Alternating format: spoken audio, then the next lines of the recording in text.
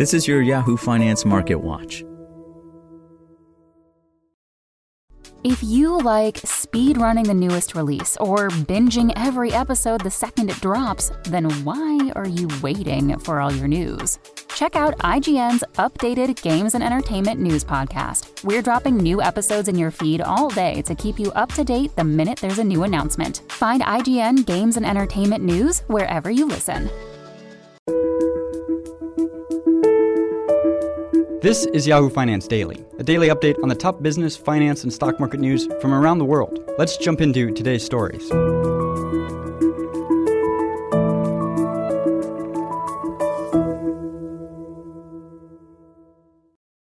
U.S. stocks bounced back in the final hour of trading Thursday to cap a choppy session in the green, as investors continued to mull a hawkish readout of minutes from the Federal Reserve's last policy-setting meeting that suggested more aggressive monetary tightening is underway.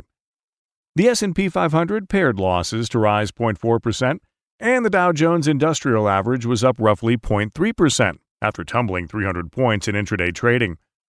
The Nasdaq Composite recovered from a drop of more than 1% to close just above break-even. The tech-heavy index, which began the week with a 2% pop, previously ended two consecutive sessions 2.2% lower. The 10-year Treasury yield climbed again to yield 2.652%, the highest level in 3 years.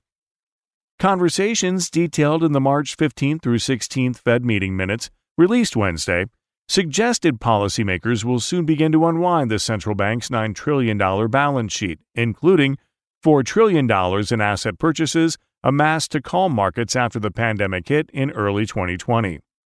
The minutes also indicated many participants in the Federal Open Market Committee, or FOMC, would have preferred a 50 basis point increase in benchmark interest rates in March, when the Fed raised rates for the first time since 2018.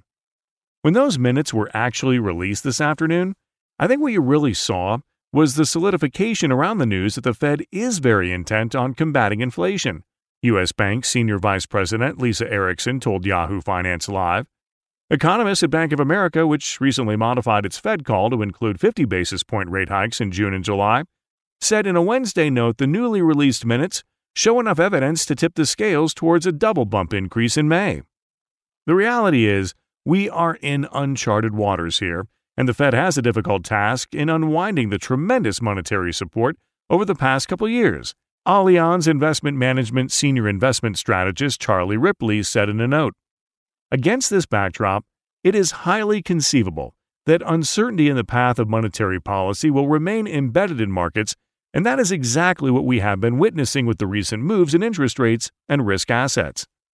Other headwinds investors have to continue to navigate are developments in the Russia-Ukraine war.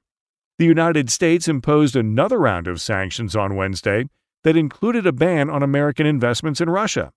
The penalties also targeted Russia's Sberbank and Alfa Bank, two of the country's largest financial institutions, as well as President Vladimir Putin's two adult daughters, Russian Foreign Minister Sergei Lavrov's wife and daughter, and senior members of Russia's Security Council.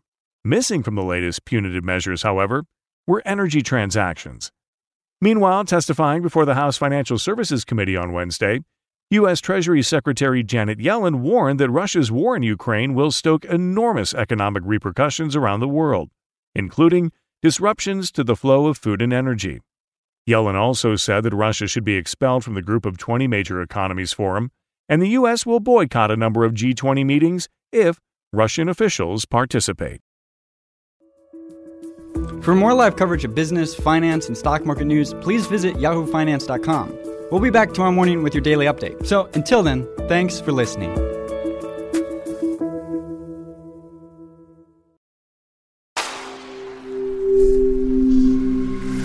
Spoken Layer.